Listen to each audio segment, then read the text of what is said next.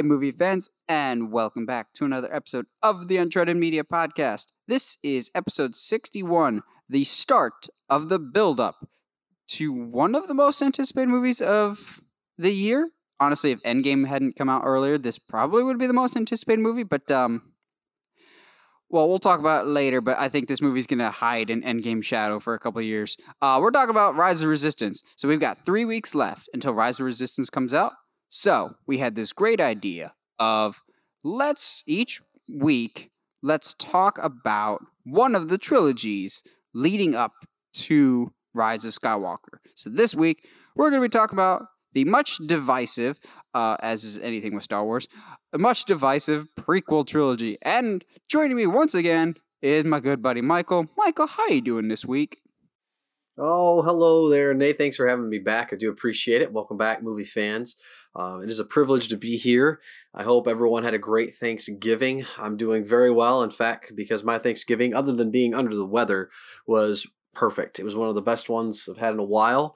And for anyone who hasn't gone to the movies, it's always a tradition for my family and I to visit the movies every Thanksgiving night. We went and saw Knives Out. It was phenomenal. So for anyone who hasn't seen it yet and is looking for a non-spoiler 10-second review, it's worth it in every category. Thank you, Rian Johnson.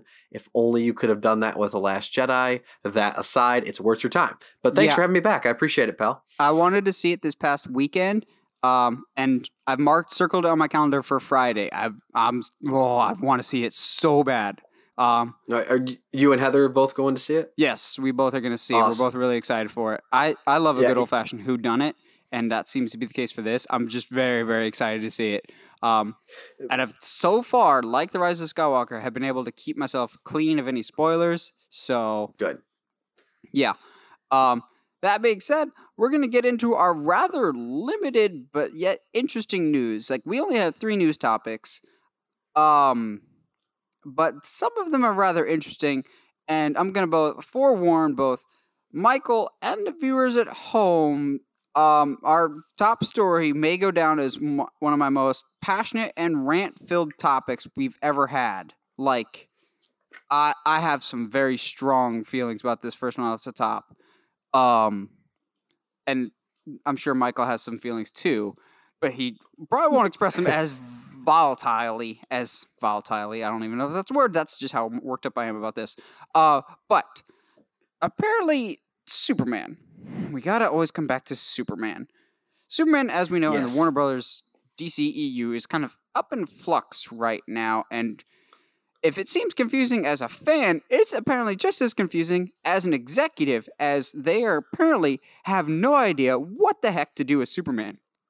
So they are apparently trying to figure out a whole bunch of different ways to, quote-unquote, try to make him relevant, and trying to figure out the code of why Superman doesn't work and how they can, quote-unquote, fix him. And I have thoughts about that, but I want to get the complete news story before I delve into my thoughts, because there's a lot to unpack with this Variety article that got surfaced. Apparently, not only are DC looking to try and make Superman, quote-unquote, relevant, they've also had conversations with Michael B. Jordan, of all people, to play a version of Superman in the DCEU. Now, Michael B. Jordan, of course, most known for his role in Black Panther and Creed. I'll break that down in a little bit, too. But yes, there was rumors a while back that they were having discussions. Now, these have been confirmed. Michael B. Jordan turned down the role mainly because he said he's too busy, which I totally believe. He's one of the busiest guys in Hollywood. And not only did they talk to Michael B. Jordan about this, but they've also been talking, or at least JJ has been talking to them. I don't know if the talks have been reciprocated, but JJ Abrams has been talking to Warner Bros. About Superman. I wish someone had suggested that not too long ago, that JJ should do a Superman movie, or has been shouting from the rooftops. You should have jumped on that bandwagon. Yeah, were you? I think specifically you brought this idea up to me back in July of this year. I was actually on vacation. I mentioned it briefly last week. Yeah, it's a shame that you had to copy from somebody else. And in fact, kidding aside, you were well ahead of this for anyone else. Now, you actually said that your theory was this was going to happen after the first of the year. But it happened just a little bit before then. This idea that there's these rumors going around that he's been meeting with them.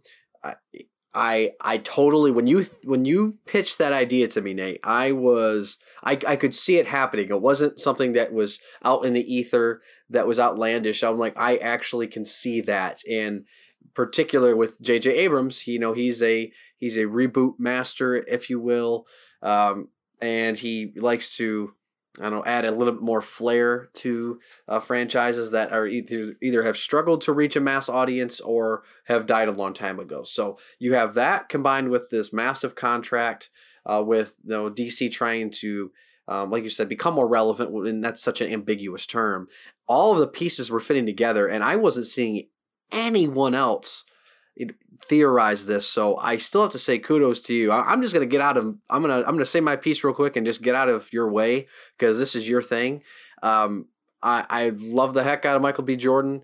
Actually starting with Ryan Coogler in Fruitvale Station. What an amazing film that was, and acting, script, directing, everything. And then seeing him in Creed, that's what really kind of sold me.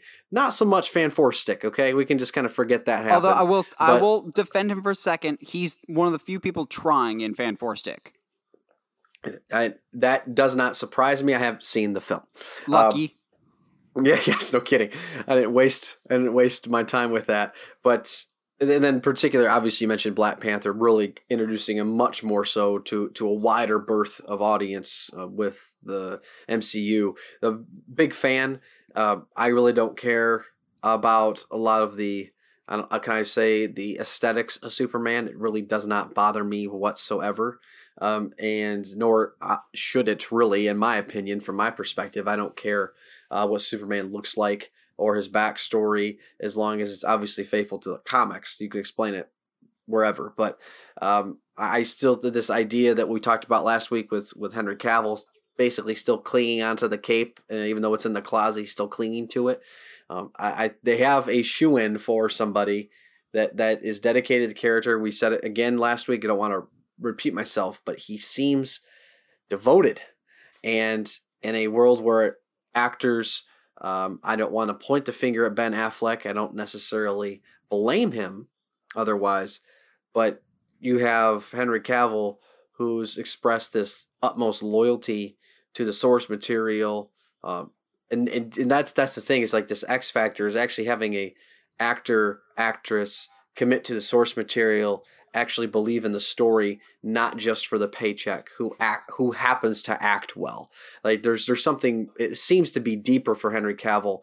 And, I don't blame the studio, if you want to explore new options. I just don't understand. You're going to have to really explain to me why they want to pursue this thing, unless they believe out of a lot of where society's going. Nate, maybe you can help clarify this for our listeners as well as myself. Does this seem to be Warner Brothers wanting to, in the light of certain societal trends, to kind of cast off a familiar face, if you will, to put it lightly, in order to introduce a new perspective? If that's the case, I understand. I don't necessarily agree nor disagree, but I don't know. I'm rather ambivalent, to be honest with you. I don't know how to feel about this. So help me feel, Nate. Oh, I'm feeling enough for the both of us. Okay. So, take a deep breath here. Let me start with my calm thoughts that I can deliver on this first. Okay. If we hadn't have Henry Cavill beforehand, I think Michael B. Jordan would have been a pretty decent choice as Superman. Let's address the elephant in the room that in every single iteration that we've seen on both the comic and animated movies and live action movies, Superman has been Caucasian. However, I will defend the fact that in no part of Superman's identity is Caucasian part of who he is. He is an alien. So if you wanted to make Superman an African American, that's totally fine. In fact, in the comics, in an else world, like an multiverse, like Earth 2 or something, Superman is black. He's Calvin Ellis, I believe. He's the president of the United States. His secretary is Brainiac, and he's black and he's Superman, but also being the president, which I think that's weird enough as is that he's the president and Superman, but whatever. So it's not totally unprecedented to have a black Superman. I don't think you necessarily have to have a white guy. I think the only time you have to stick with a race or a nationality for a comic book character is when it is important to the character, like part of who they are. You could have an African American play Batman. Totally fine, because no part of Bruce Wayne's character is that he's Caucasian. Now, T'Challa, Black Panther, must be played by an African American actor because that's part of who he is. A good example of switching up the nationalities recently is Aquaman. In almost all the comics and movies leading up to it, Aquaman was a Caucasian blonde guy. And then Jason Momoa, a awesome Polynesian guy, was cast, which actually fits the character of Aquaman even better. So race is not the issue here for me. I think Michael B. Jordan, had Henry Cavill not been in it, I think Michael B. Jordan could have been a good choice. It never hurts to cast talent, as Campea always says. That being said, all right, let's do this. WB, you morons. So, what I said earlier with J.J. Abrams himself has been seeking out Warner Brothers. Warner Brothers hasn't been coming to him. He has to seek them out because he wants a Superman movie to be made. Warner Brothers cares that little about Superman that they don't know what to do with him, that they'd rather have him be on the shelf than not use him. J.J. Abrams is that much of a fan that he's actually having these meetings first. It's not Warner Brothers coming to J.J. say, hey, fix our Superman problem. It's J.J. going, hey, you guys have a Superman problem. Let me fix it. Now, here's the problem. As soon as they said, we're looking for ways to make Superman relevant, you immediately lost all credibility, Warner Brothers. You morons. What's the line from Big Fat Liar? I got some R-rated dialogue for you, but I'm going to keep it PG. I'm going to keep it PG. That is what's going through my mind right now of how incompetent can you be? Superman, the character that has existed since 1938. You think because it's 2019, he is no longer relevant. He existed before any other comic book character. When the comic book code was initiated and wiped out almost every comic book character not named Superman or Batman, took out the original Justice Society because the comics code, everything had to be family friendly. Who was left standing? Batman and Superman. So if he was fine then, he's fine now. He's relevant today. Only because you all are too lazy to find competent writers to do justice to the character. And I mean justice, literally, Justice League. Justice League, what we got, was actually the start of something good for Superman. We talked about it last week of Henry Cavill's thoughts on the character. He thought Man of Steel was a great starting point. Completely agree. He thought Batman v Superman was more of a Batman movie and too dark. Completely agree there too. You made Superman a mopey jerk. That is not what Superman is. He needs to be hopeful and inspiration. And honestly, in 2019, what does the world need more than anything else? Hope and inspiration. If you can't provide the people that, and you don't get that that's what Superman is supposed to be, then you will never, ever do a Superman movie right until you understand that. They focus so much on the God analogy of Superman is Jesus, which, yes, that is part of his character, is that he's a Jesus metaphor. But every single Superman movie since the original Christopher Reeves movie has failed to realize the single most important part of Superman, and that's Clark Kent. You need to take the cape off for us to care about Superman, because Superman, at the end of the day, will always do what's right and save people. There's nothing wrong with having a good character for the sake of goodness. Look at Captain freaking America in the MCU. I'm not going to lie, when he first came into the MCU, I didn't really care. I thought he was just a goody two-shoes. Then, by the end of Endgame, I'm bawling my eyes out because he underwent this fantastic arc and became one of my favorite movie characters ever.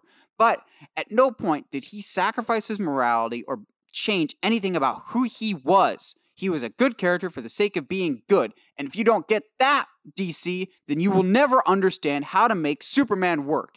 He's good for being good's sake. You always want interesting characters with edge if you're DC.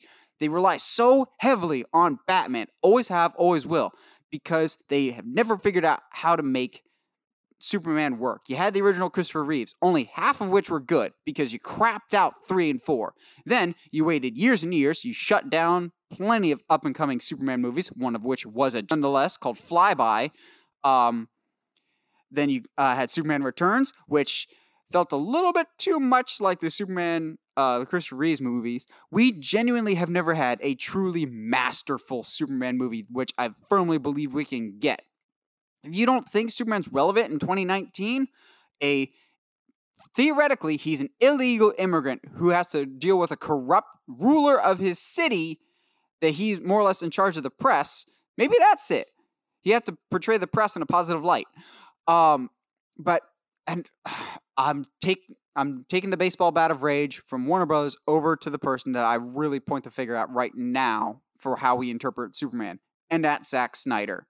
I know you don't like it that much. I really enjoy Man of Steel, but it did not indebt a lot of people to it. And how he portrayed Superman, I know he supposedly had this like long-term plan of what he wanted to do for Superman, but at no point did Zack Snyder understand the core of Superman in my eyes. That's just my opinion. You may think differently, and that's totally fine. I know a lot of people like to crap on Justice League. The best parts of Justice League are the Joss Whedon parts, and I will defend that till the day I die. Of when he comes back to life and fights Steppenwolf at the end. That is the Superman we need in a movie. Not mopey, oh, I'll help people because that's the burden I bear. No, Superman, yes, he bears the weight of the world on his shoulders, but he does it with a smile on his face because he knows it's the right thing to do. Yes, he's got the burden of caring about the world, but he's the person that cares about millions and millions of people, but still loves and cares deeply for the individual. You need to make him a good person for goodness sake. I don't get it. This just confirms my fears that we won't get Henry Cavill. And you asked, why would they not keep Henry Cavill? Because I think, like me, they may blame Zack Snyder. And unfairly blame Henry Cavill because of it. They'll always associate Henry Cavill with the Snyder movies, for better or for worse. Which even at their worst, Henry Cavill tries his absolute best, and he is my favorite Superman. It's just a matter of he never got his time to shine, and I would love for J.J. Abrams to just rip the reins away from DC and be like, if you won't do it, I'll do this myself, and end up being a really good Superman movie. But Warner Bros. Continues to just not get it of why do people like Superman? Why has he been around for 80 years? It's because he's a good character that has never not been relevant. So when you say he's not relevant now, oh, so Superman just suddenly fell out of touch with the common person? No! You just misunderstand what he stands for. He's a good person for the sake of goodness, and honestly, the world needs more good in it, and Superman is the ultimate good. I'm sure I have more thoughts, but I'm going to give myself an aneurysm if I keep going. Well, I will say your opinion is not unfounded. It's not. I don't think it's illogical. I don't think it's something that we can look at and say, well, no, you're overreacting to this. I really don't. The fact of the matter is, at least for me, that what I find about the good parts of Superman are the actual him discovering, his powers. It's not the. I think the Clark Kent moments are. I'm glad that they're there. The camera lingers. It doesn't rush through those moments. The in particular the flashback sequences I think are the most powerful between him and Pa Kent. I think Pa Kent's death, though, is one of the most hilarious and most terrible deaths in movie history, aside from Talia al Ghul and Dark Knight Rises. I did. It's absolutely stupid. The sentiment there is the world's not ready. Like, I think that's powerful, just done in a really bad way. There are aspects that I love about Man of Steel, but there's stuff that I loathe. I don't mind the fact that he ends up killing General Zod. I don't have a problem with that. But my thing is that it's a victim mentality and a victim narrative that and that's the problem. I think a lot of times these like any superhero film, for the most part, all of the superheroes have a victim and a narrative. They all have a victim narrative. Even, I guess you could say Captain America being the most boring superhero of all of them. He's not, but I mean, as far as like what he is, it's not the most exciting.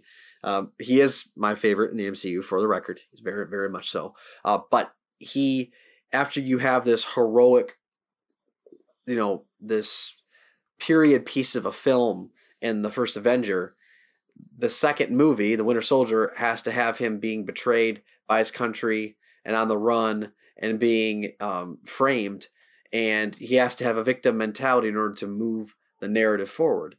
In the original 1978 Superman, Christopher Reeve, he's morally perfect. He's just. He's upright. Truth, justice, American way. The only weakness is kryptonite. Nope. He's not. Nope. I'll say, people always get this wrong. I will say kryptonite is one of his weaknesses. His other weakness is his greatest strength, and that's his compassion for others. Like, he will not sacrifice people.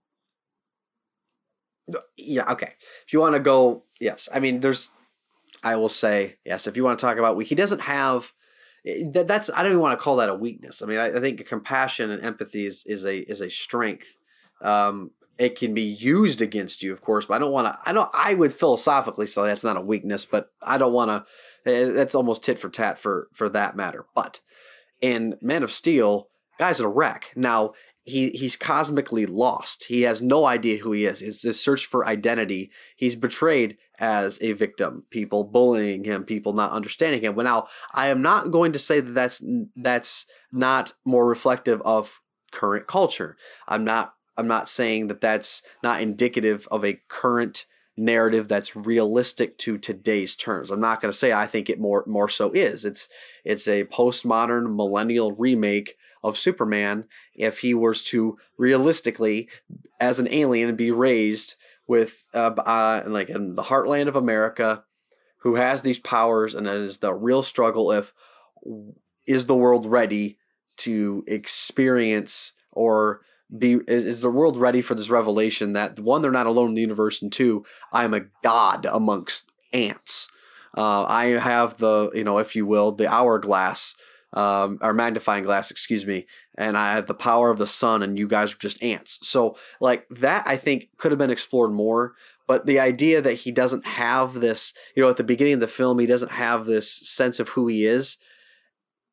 In the personal life, I don't think it hit home. Now, from the Superman perspective, him learning how to use his powers and defeat Zod, that makes sense. Like, that arc, but his Clark Kent arc, which I think proves maybe in a different way than what you were thinking, but for me, I have to agree, his arc from the beginning of that film of who he personally is in his daily life away from the Cape doesn't like ever wrap up by the end of the movie, and then he's completely lost in Justice League.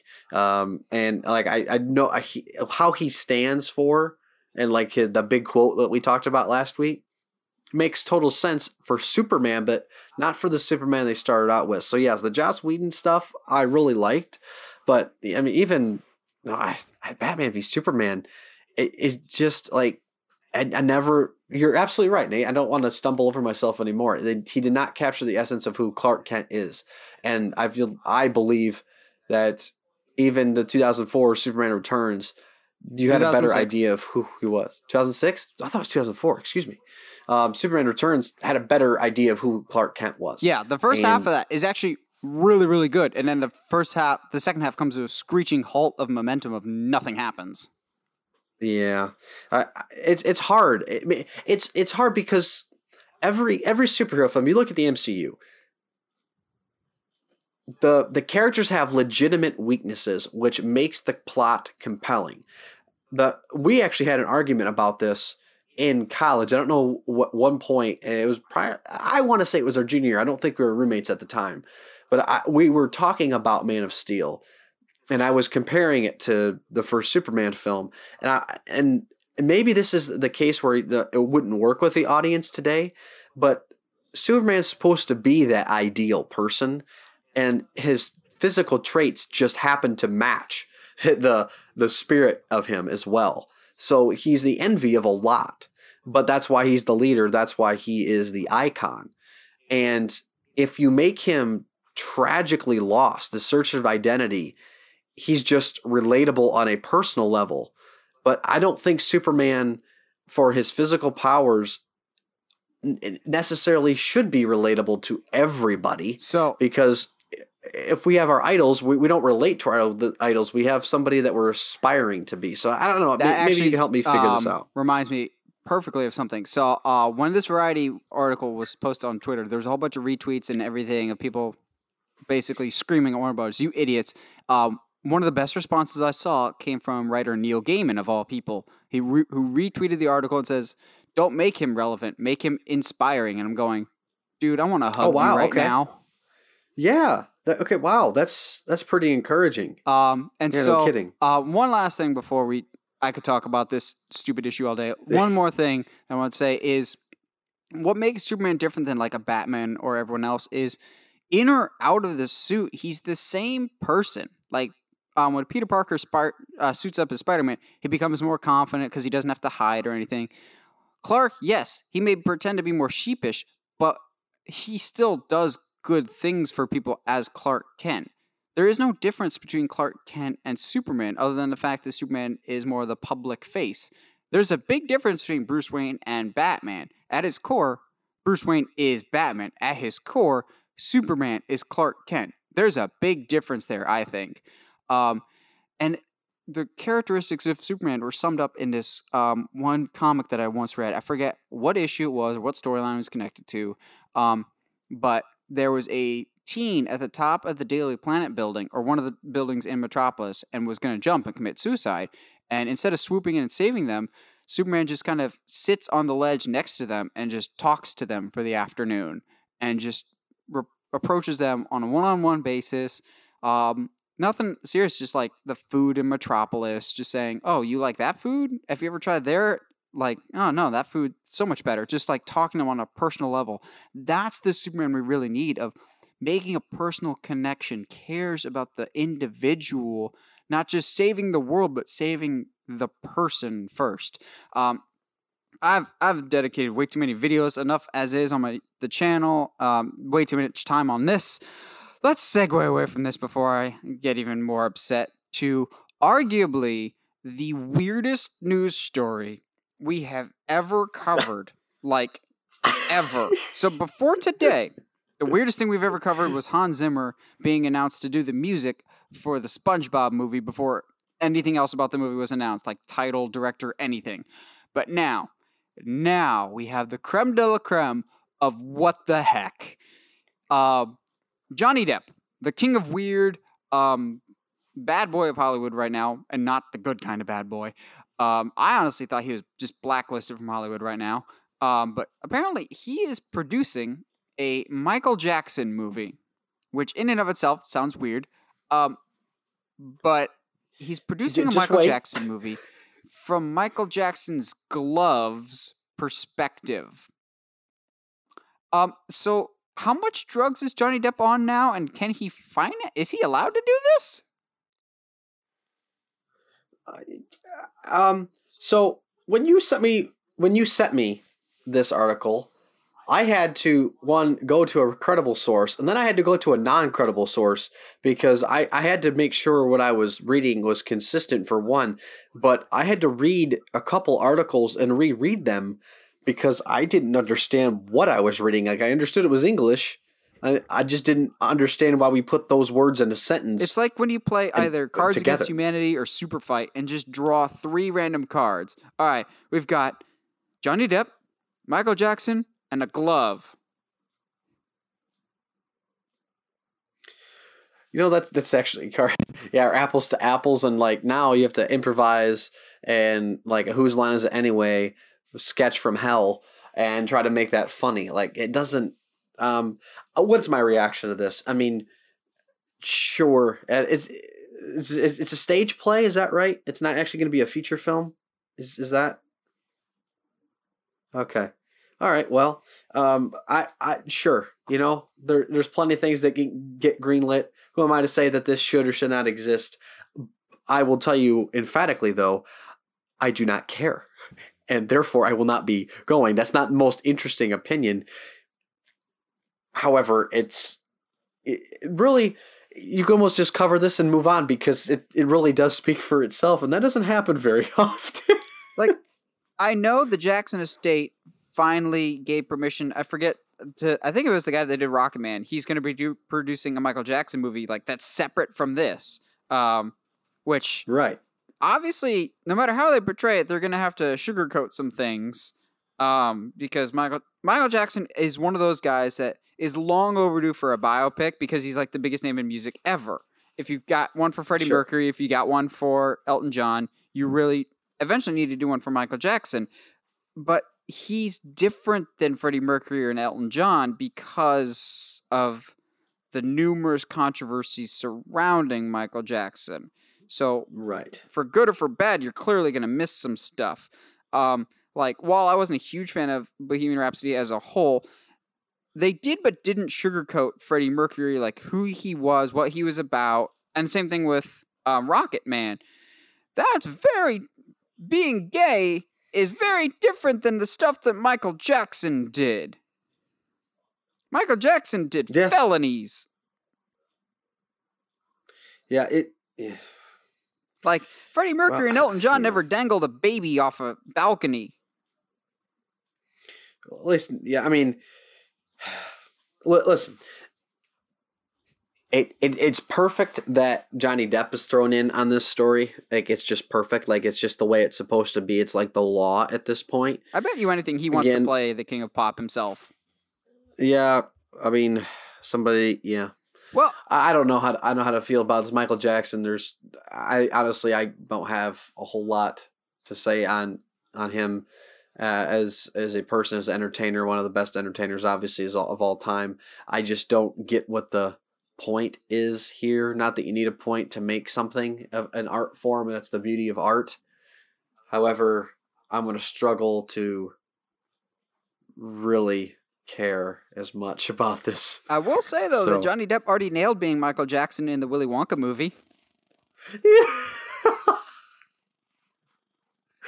Oh man, no, I didn't see that out of the fear of having nightmares. Was it that bad? Oh, gosh. As a lifelong Roald Dahl and Charlie and the Chocolate Factory book fan, I've read that book so many times. My copy of that book is so beat up, but I know it's like my baseball glove. I always know where my copy of Charlie and the Chocolate Factory is. That movie's an abomination of filmmaking. Oh, good. Oh, excellent. That's fantastic news. Speaking of an abomination, Abomination is an MCU character, and he was a villain in Hulk. So now we're going to segue to an interesting rumor about a villain in an MCU movie. May not be my best Wow. transition, but I've had worse. Fantastic segue. So, production will soon be starting within a year or two for Black Panther 2. Now, I had heard for a while that there were rumors that Killmonger would be coming back, which I don't get considering he was impaled like Olaf. He was impaled in Black Panther, but he supposedly is coming back. Now, though, there are different rumors. Now, granted, they may not be the most credible sources, but it's been a slow news week. Cut us a break. But I also think there's some interesting thoughts behind this, that there's now rumors that the current villain being planned for Black Panther 2 is the Fantastic Four's Doctor Doom. I have thoughts, not nearly as many as my Superman thoughts, but before I get into it, Michael, what do you think about the potential of Doctor Doom being in Black Panther? Well, here's the thing. This very well could be the catalyst to introduce, obviously, well, it would, and this is the obvious statement, but really for Fantastic Four. I mean, the Fox properties into Marvel, but doing it very slowly. This has Kevin Feige's blueprints all over it. I think it's a brilliant way to do it. If I'm not mistaken, I believe in the comics, one of the ways that they first intertangle is Doctor Doom's empire slowly creeping and encroaching upon the territory that is Wakanda, which brings Black Panther and Doctor Doom into direct conflict. Is that correct? I Is wouldn't that be what surprised happens? if that is one of the stories eventually, Okay, because both of them are rulers of their respective lands. sure.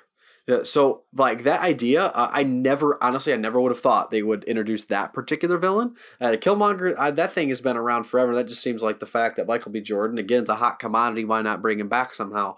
But it seemed like the end of the film is that he chose death over prison. If he has somehow survived, that kind of undermines like him dying for what he believed in. So I don't want him to come back, even though I thought if him allowing the Wakandan people to, basically express their hospitality, if he was going to give them that privilege, I thought it'd been really, really cool. But he died for what he believed in. So his stuff is done. Bringing Doctor Doom though, so far out of left field, like in my opinion, as far as what the next logical villain would be. I don't know what that would look like, but he's so different, and I've only seen him in a context where he's fighting the Fantastic Four. So him fighting somebody else and not being associated with them is very interesting to me. The fighting styles, like I think it could be great. So I am all for this idea, and I honestly hope it happens. And I know it's a rumor, but I hope it becomes confirmed. There's been a lot of rumors with Black Panther too, because I heard Killmonger at one point, but I also heard talk. It was mainly just fan casting, but there were some rumors about Namor being the villain. For those that don't know, Namor is kind of like Marvel's version of Aquaman, who rules the undersea, and so they could underwater could clash with Wakanda over some events or something. So Namor in the comics started off as a villain and then became a good guy, member of the Avengers. So he's one of those characters that a few years ago Marvel got the rights back to him, and I think they've been having him in their back pocket for a while. So eventually they'll show him, bring him up. I love the character of Doctor Doom, even if he's never really been given the fair shake on the big screen, because he's been royally screwed over in both the Tim Story movies and Fan Four Stick. Oh, he was especially bad in Fan Four Stick. He was a crash test dummy. But I like this idea.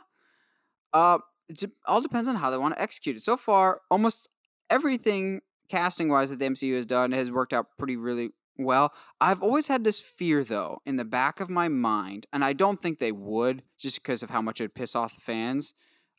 It worked for the case of Mysterio, but I've always been afraid that when they do introduce Doctor Doom, they kind of make him like Iron Man light, of like, he's a tech mogul who's just really good with robots and stuff, which is not what Doctor Doom is. That's part of who he is, not everything.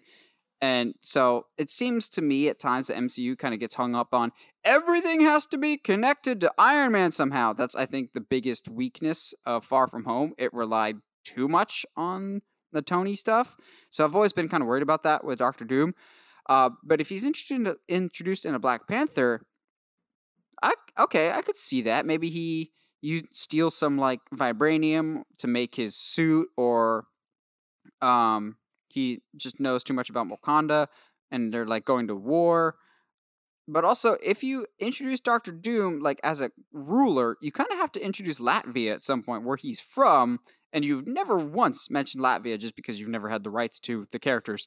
I don't think they're just going to out and out dump a completely new, like, big character like that without first teeing him up in some other movie. So I don't buy these rumors. I think Doctor Doom will at least be teased or mentioned in some other movie first before this. Like, don't get me wrong, when we get Fantastic Four, Doctor Doom, the X-Men, Galactus, all those characters, I think they'll be teased in end credits first before we see them on screen. And when we do, those will be the biggest MCU end credits like ever. And I've talked about with Josh on the podcast before, whenever we get Fantastic Four, how great would it be if the end credits is just a phone sitting on a desk in a wide shot, ringing. Just ringing, ringing, ringing, and then out of nowhere, a stretchy hand comes from the left side of the screen and picks up the phone, and that's it. Oh, that would be amazing. That's all you need. Yeah, no kidding. and I've said it before, for Silver Surfer, just an end credits of just a wide shot of space, and you see Earth. You just linger on that for about 15, 20 seconds. No one knows what's happening. Then the bottom left-hand corner of the screen, a silver board appears. No feet or anything, just a silver board, and then cut to black. Yeah, I could see it. But yeah, Let's I do think it. you got to Right now. set up Doctor Doom first before you introduce him, because honestly, no offense to Black Panther, he's a threat too big for Black Panther by himself. If you did him justice to the character, Doctor Doom is an Avengers level villain. Yeah, it never got that feel from like the cinematic. That's because they're cinematic trash. experience. Yeah, yeah, I know they are, but I mean, what exactly? I guess for those who don't know, what exactly is he like? Why is he so dangerous, and what type of abilities does he bring to the battlefield? I forget if it's either him or Black Panther, but one of the two of them is the wealthiest person in the world. It's not Iron Man. It's either Black Panther or Doctor Doom. I forget which one. He's also he's wealthy, but he's also one of the smartest people. He's smarter than Iron Man. The only people that are potentially smarter than him are Reed Richards. He commands an army of Doombots that are at his will at any time. He's just a brilliant tactician, like knows his opponent's moves, like 3 or 4 moves ahead.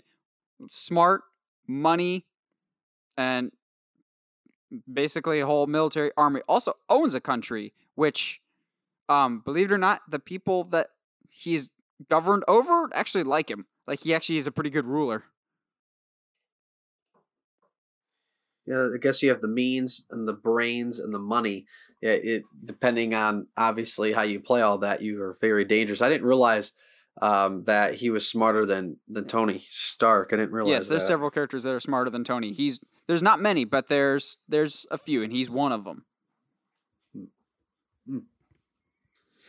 You got anything else? You ready to talk? You ready to talk prequels?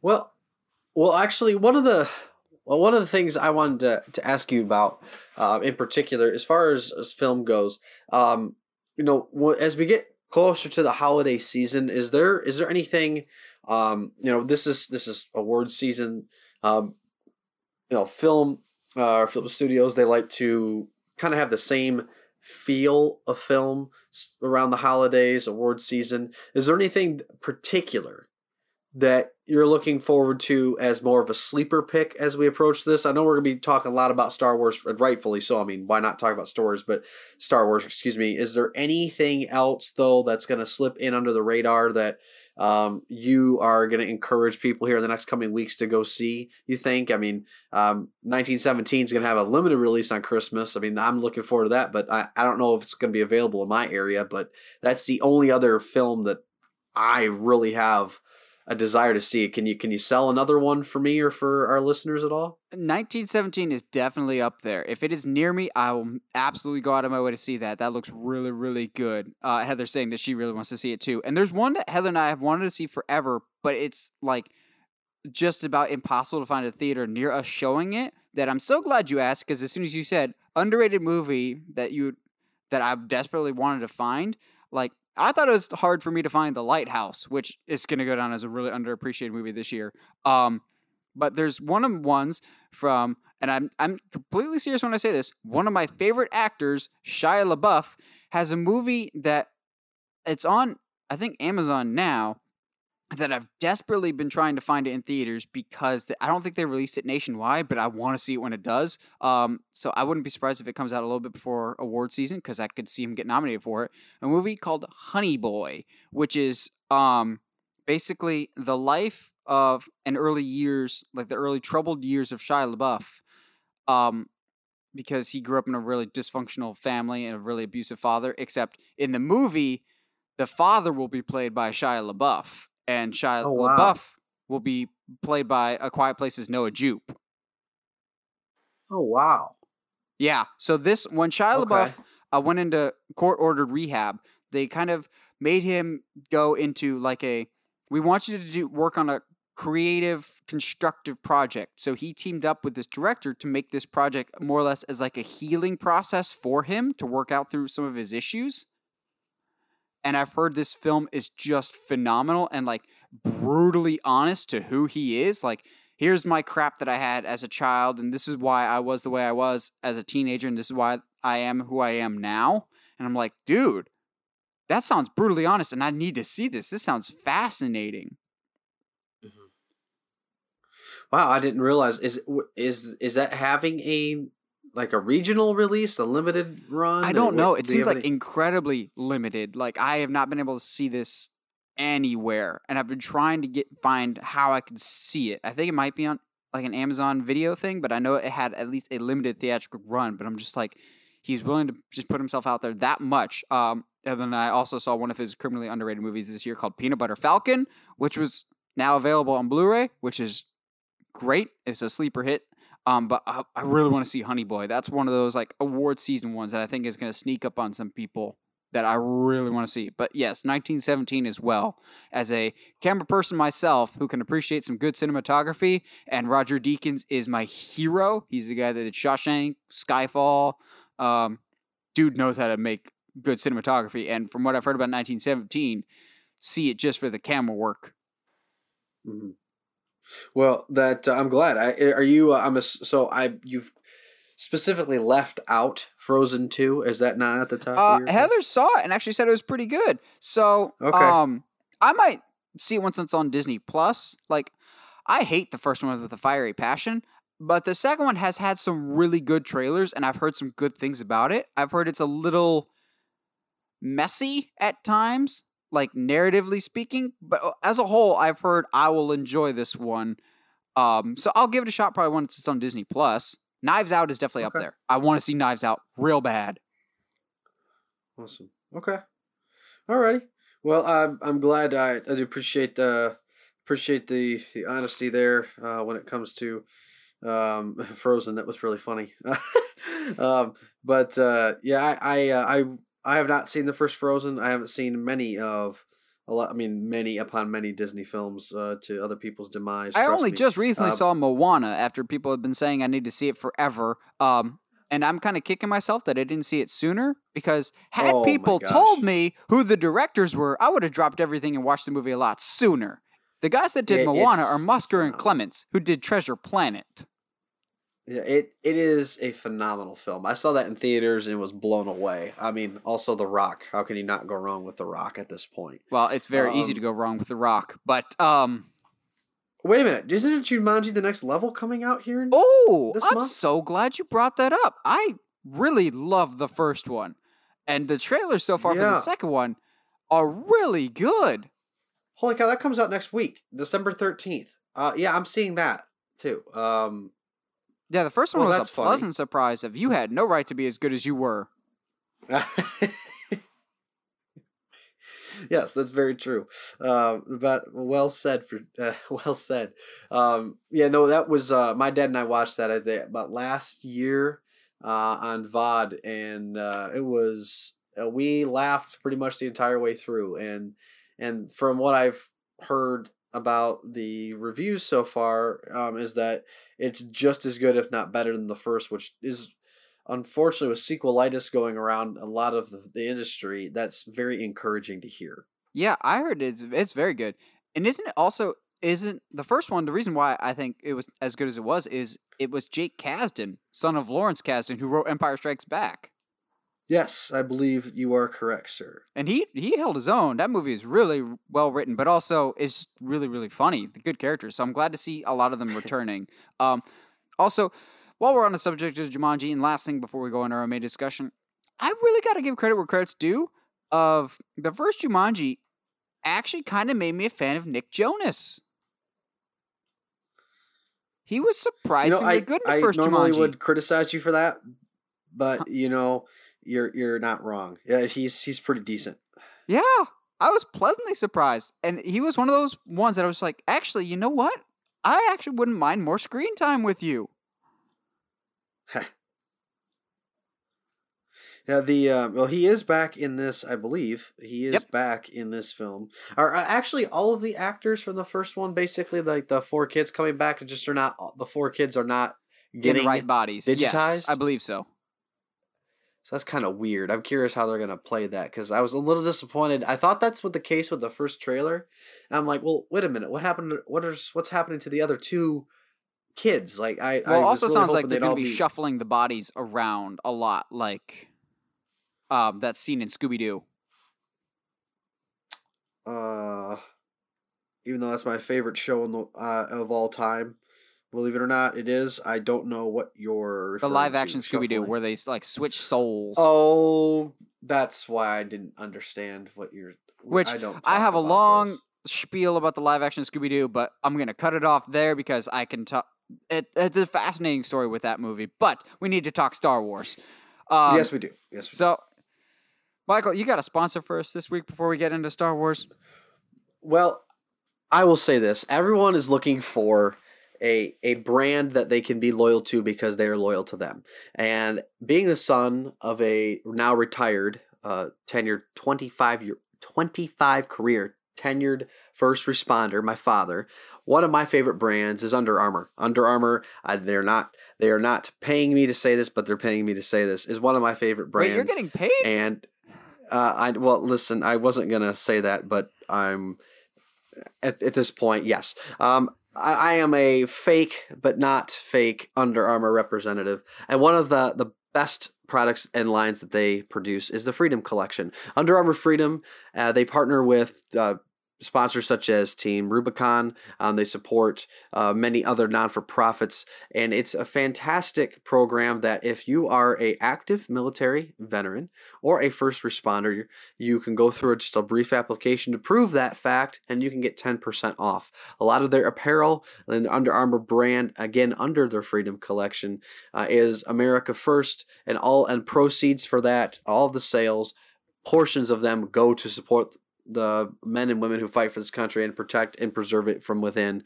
And my father being one of them, I'm a proud Under Armour wearer and consumer, and particularly their Freedom Collection. You go to underarmour.com/freedom and you can find their products there: men, women, boys, girls. They have shirts, shorts, shoes, hoodies. It's an amazing line of apparel.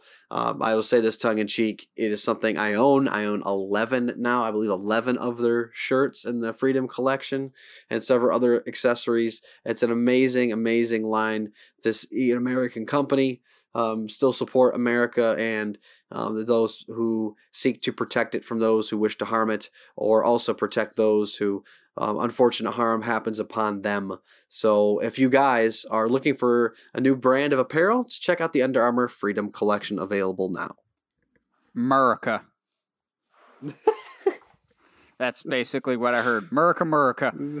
Now go from America to Star Wars, and probably, well, it was the most controversial part of Star Wars up until the sequel trilogy. That's why I always laugh when these like new movies come out. People are just like, the Star Wars fandom's divided. I'm like, the Star Wars fandom's always divided. What are you talking about? Yeah.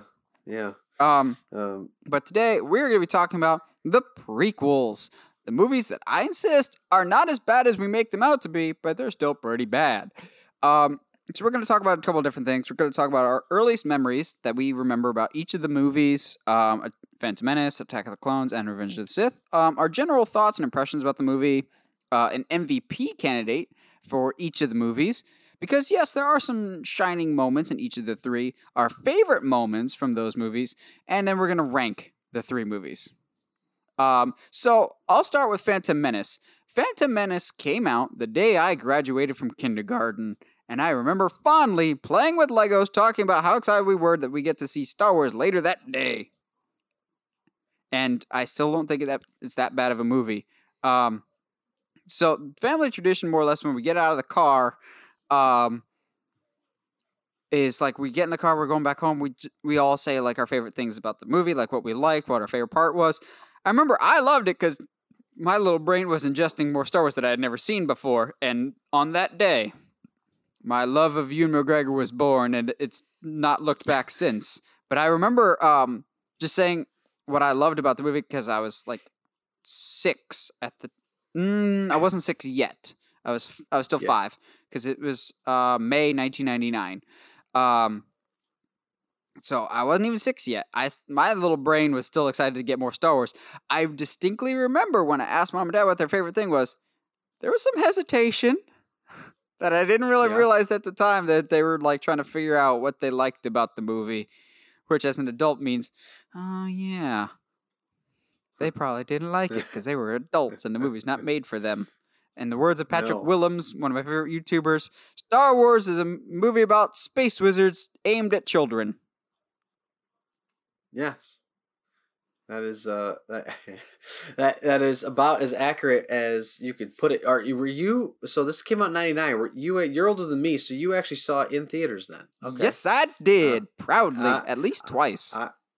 I did not. I did not have the luxury of doing that. I watched it for the first time on VHS at my friend's house. I believe in 2000, 2001 was the first time I saw it. And being 7 years old, I think at most, it was an enjoyable time. I didn't really. I had to be told that the movie was terrible. I did not come to that conclusion on my own.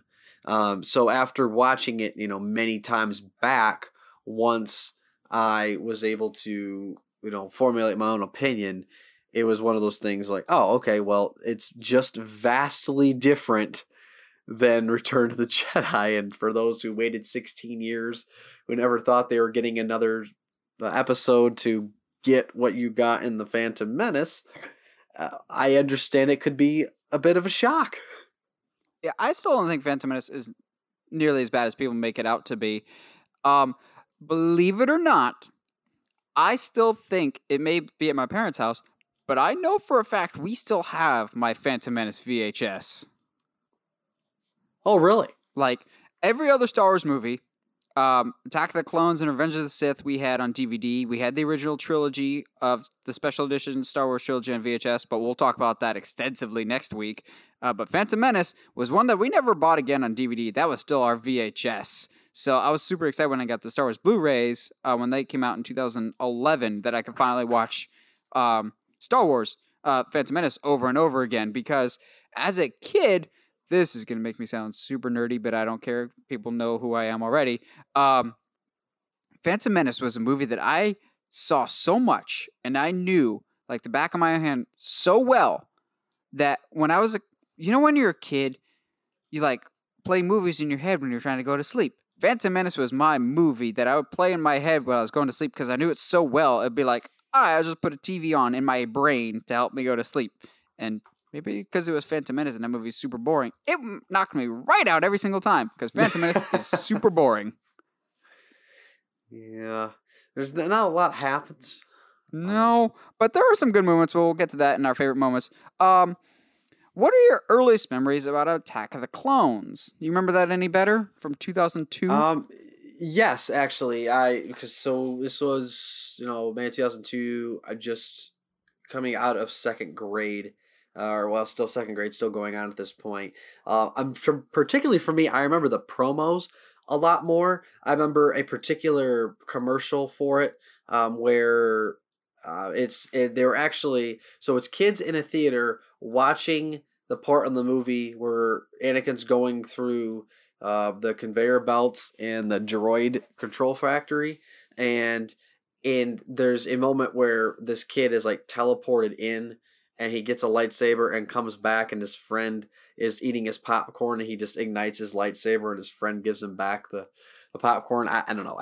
I remembered a lot of the build up to the film. Piggybacking off of that, actually, I completely agree. I remember so much of the merchandising of Attack of the Clones had Star Wars Go-Gurts of like when you finish the tube, it would light up.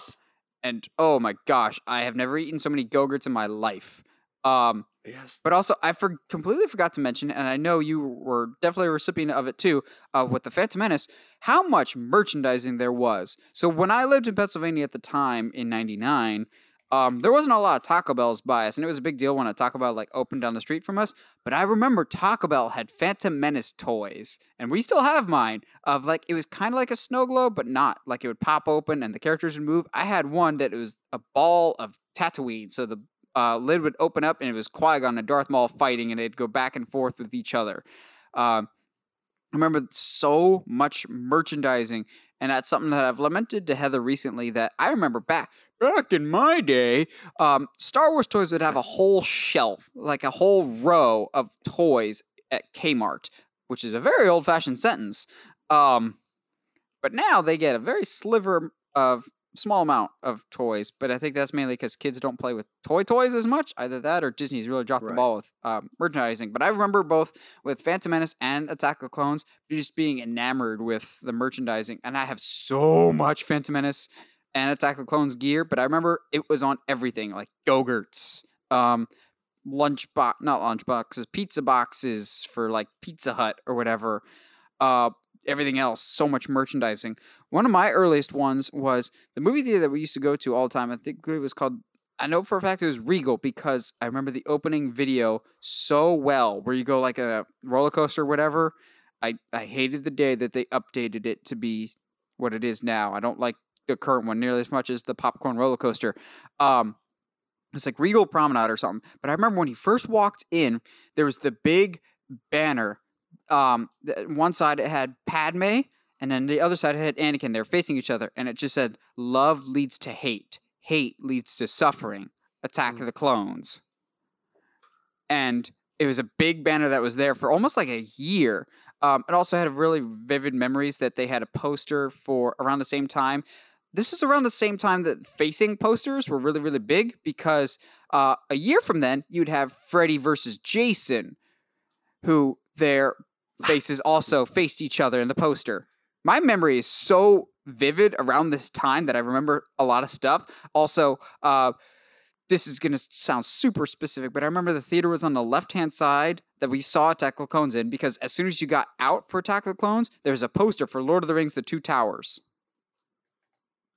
Okay, you have a much better memory than I do of all of this. And that I can't get that specific, but I remember. Well, I remember all. I'm. It's hard. I lament this fact, but the Lego sets, in particular. Oh man, the Lego sets have gone so downhill since then. Well, I don't know if they've gone downhill as much gone up in as price. the fact they've gone up in price exponentially. Okay, I'll amend my statement. They haven't gone down in quality, but we're missing a lot of the great things with the prequels. Is they had a lot of different sized Legos. So if you wanted small Legos, you can get them. If you want a mid-size, like a $20 or $30 set, now it's either you get one or two options for like $10, or you can spend $100. There's not like mid-level Legos. Right. That's part of it, is that you're either spending $29.99 for maybe a 200 brick set, or you're spending $100 for like an X-Wing, or $80 like Luke's X-Wing.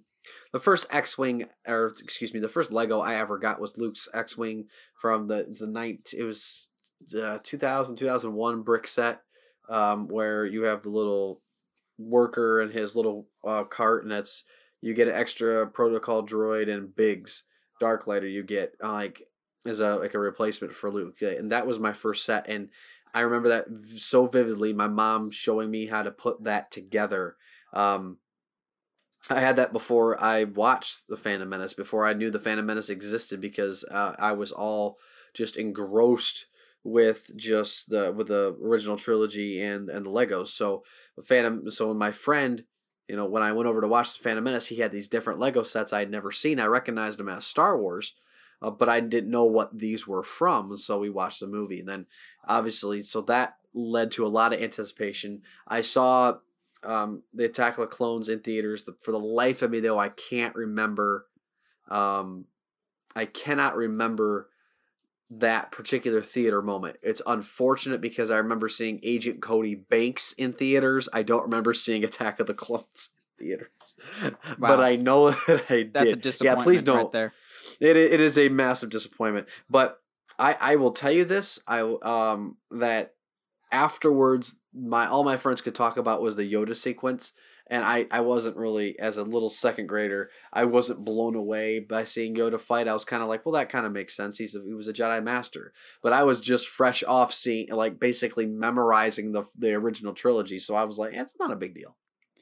So you talked about Legos, and that just brought memories flushing back of.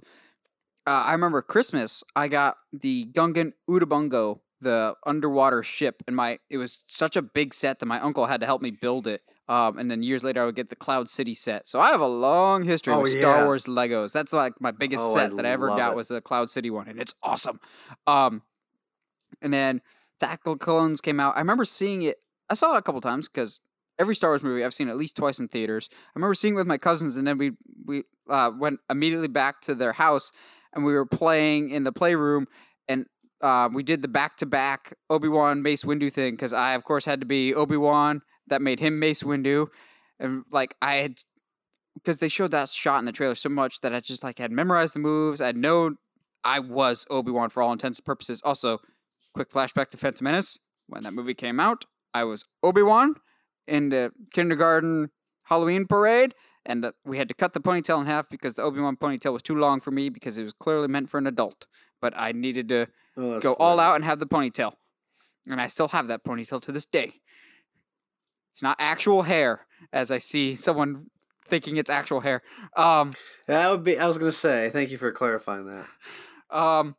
Then flash forward 3 more years to Revenge of the Sith. Now at this time, yeah, we had moved. Wait, no, I don't know if we'd moved to Colorado yet. We moved in.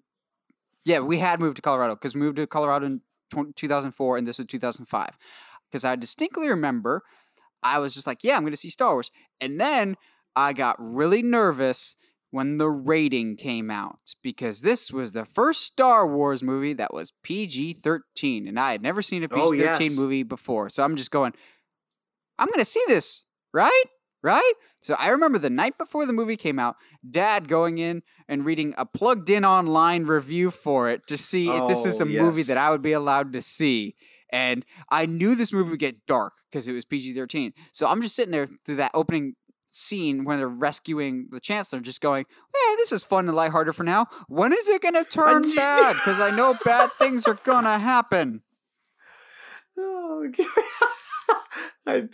He did some decapitating Dooku. Oh, that's funny. But yeah, like the movie starts off with funny R2-D2 scenes of like shocking buzz droids or setting super battle droids on fire, and then not even 2 minutes later, like you said, decapitation, and then people getting shot and dying rapidly. I'm just going, okay, this is why it's PG-13. Okay. Mm-hmm. And considering also the whole "I hate you" moment at Mustafar, like you actually do seeing him. I mean, you're seeing a guy burned alive. It's not the most kid-friendly moment. It adds weight to the scene when you see him just, his flesh starting to melt off his body.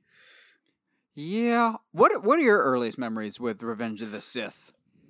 So here's the thing. It was Grandparents' Day at Jackson Christian Elementary. That's where I hail from. That was my elementary school for those who want to creep on me. So obviously this was May. I didn't get a chance to see it. And because it was Grandparents' Day, I was upset because I wasn't going to be able to go that night because I was hanging out with both sets of my grandparents. And with that, one of the entertainers for that day, I caught up with him and he was talking about Revenge of the Sith and how he liked it.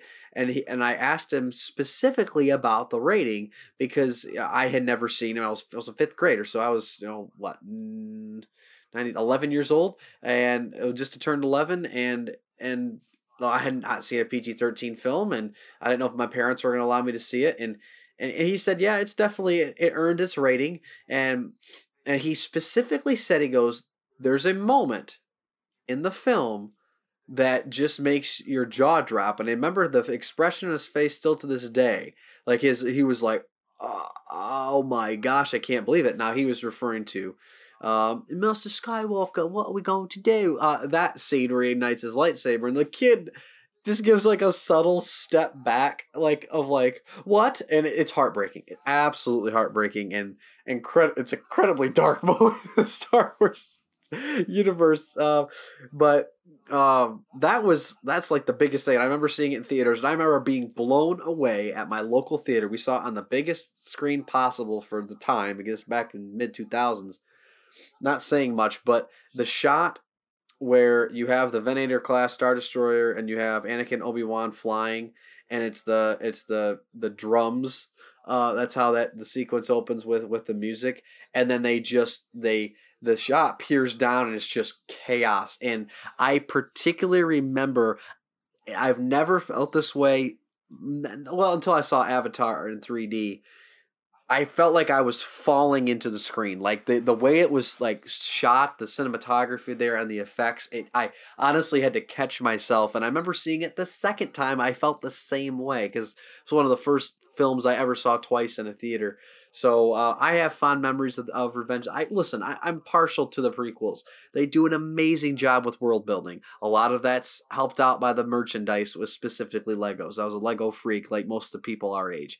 But I still love the prequels. I acknowledge their weaknesses, but I still love them because of it made the universe feel lived in and just massive. Oh my gosh, massive! It was imagination to the nth degree, but I was the target audience. Obviously, I was the target audience, and I am partial, I am biased, I'm what have you, and I'm still gonna be that way because George did his job.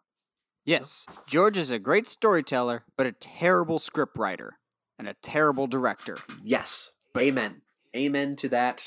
Yes, his point A to point C is a pretty good idea on paper for the Star Wars prequels. It's just that, and I'm rereading one of my favorite Star Wars books, How Star Wars Conquered the Universe, which, shameless plug, check it out. It's a fantastic book. But even before Star Wars, back when he was working on THX 1138, George Lucas is kind of a cold director. Not like a jerk or anything, but he doesn't know how to direct actors, and that was very apparent in the prequels. Absolutely. So you have like veteran actors like Liam Neeson and Obi-Wan. I just think Ewan McGregor and Obi-Wan are just synonymous. They're the same person to me.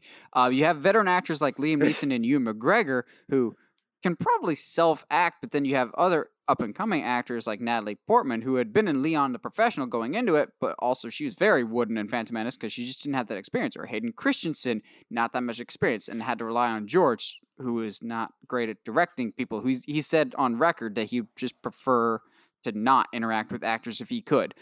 But as a whole, what he initially pitched was a good idea, and he's a phenomenal producer. If you told me George Lucas was replacing Kathleen Kennedy at Lucasfilm, not as creative, but as a producer, I think that's a good idea. We'd get better merchandise.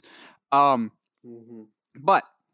our meat of our discussion, I'm sure we'll be discussing these movies. So, Michael, Phantom Menace, arguably the most divisive of the three of these movies.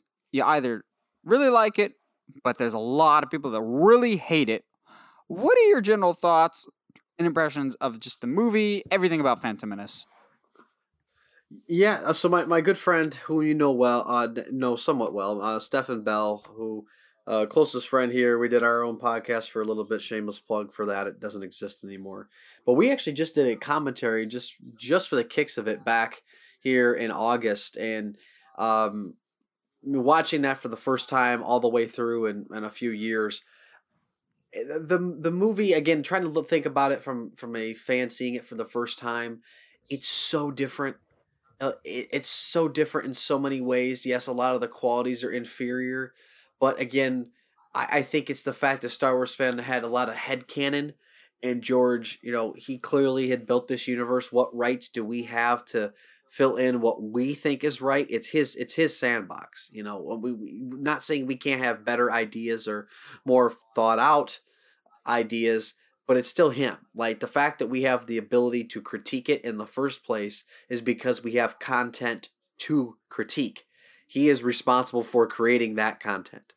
And so with that in mind, I think the movie's fine. I don't, objectively, it's not a fantastic movie, but I don't think it's garbage. For anyone, I mean, it's competently made as far as cinematography. Yes, the script is not very good. However, it's, Red Letter Media, there's not really the fact is you don't really have a protagonist, is what they call. Protagonist. I get that. Yes, that's a flaw in storytelling for sure, but it moves it along. This was a clear take on more Star Wars politics. It's not done in the most exciting way, but I don't think the movie's terrible. For me, I think it's the weakest as far as like a plot goes. I think it's the weakest because of just how convenient everything is.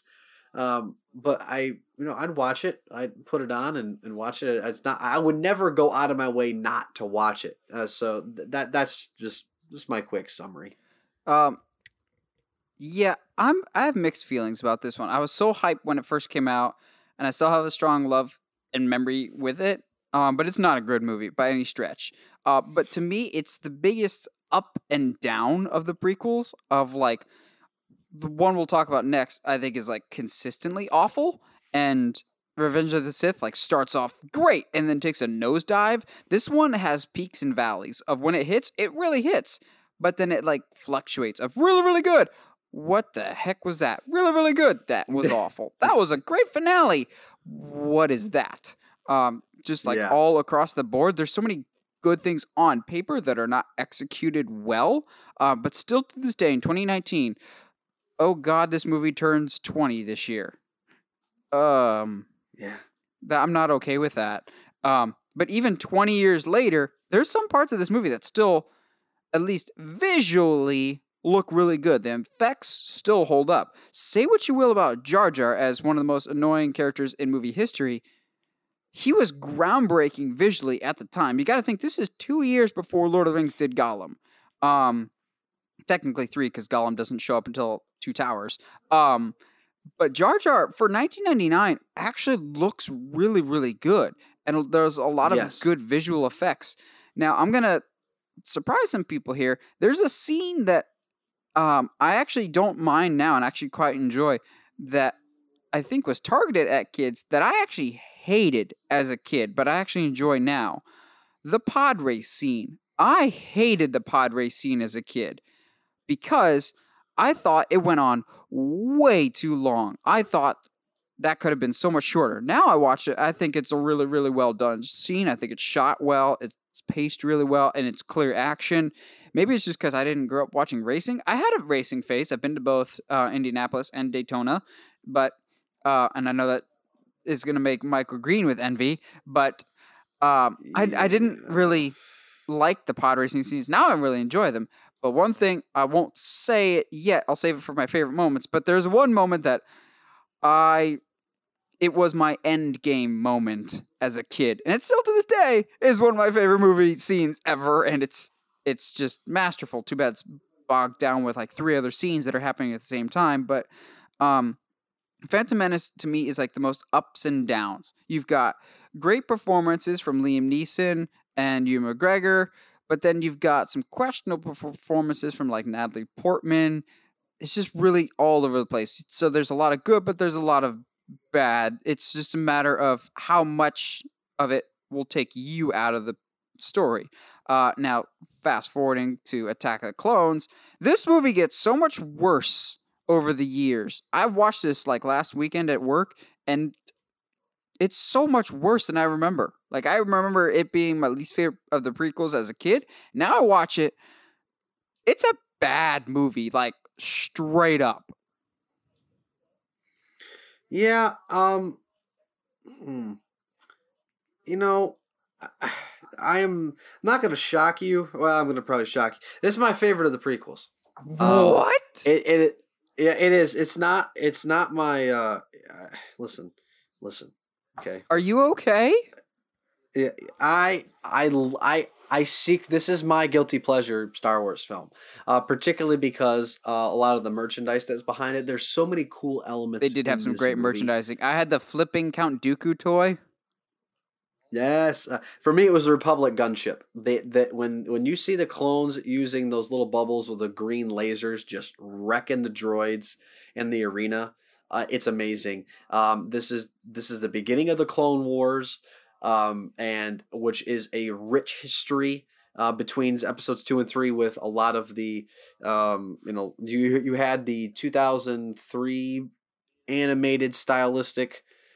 Clone Wars, Star Wars, Which Clone I still Wars, think is not better Clone than the Wars. other animated Clone Wars. Yeah, it's unreal. And by the way, the last episode of that is incredibly violent and very visceral. Is that the one with and General some of the Grievous best- getting Chancellor Palpatine? Yes. No, yeah, it's when he kills the 3 Jedi and Yeah, he kills Ki-Adi-Mundi is Shaak-Ti. just left. Yeah, it's unreal. Well, Shaak-Ti dies in a deleted scene. Yes, in but Revenge of didn't the she Sith. die in the series? Like she's died a couple times. No, I don't think so. I think he kills like 3 Jedi that are with Ki-Adi-Mundi. Like he literally grabs a Jedi And by the shoves him face and into then the just ground. in the it's like, oh, okay. See, I love the But Anakin and Asajj Ventress fight. oh yes, That was better very much. character No, development for Anakin than anything in the prequels. it is. It's a fantastic series. But we get that what a Star Wars Clone Wars video game was amazing. It did a lot. Oh my gosh, was that a fantastic video game? It spawned a Star Wars Jedi Starfighter, which was really cool. It spawned a lot of other things, but I just want to say in the movie, it exposes you to the streets of Coruscant like we hadn't seen previously. It exposes you to different parts of that planet, which are really cool. I think the chase is pretty entertaining in the beginning of the film. It's the only Star Wars film that pans up from the crawl instead of panning down. That's really inside baseball type of stuff that doesn't really matter, but it's still interesting. You have the fact that Padme can actually pilot her own ship. I think is a small thing. Now, the fact that she, as landing and it's her decoy that gets killed, what have you. I guess that's a lot of luck. But the idea of Jango Fett, bounty hunters, the whole asteroid scene with the seismic charges, the sound effects alone there, the idea of a clone army. I will give you that. The sound design for the seismic charges are one of my favorite things. Yeah. The clone army, the fact that this Jedi Master ordered this, and yeah, I think there's going to be still more to be revealed about all of that in future Star Wars canon.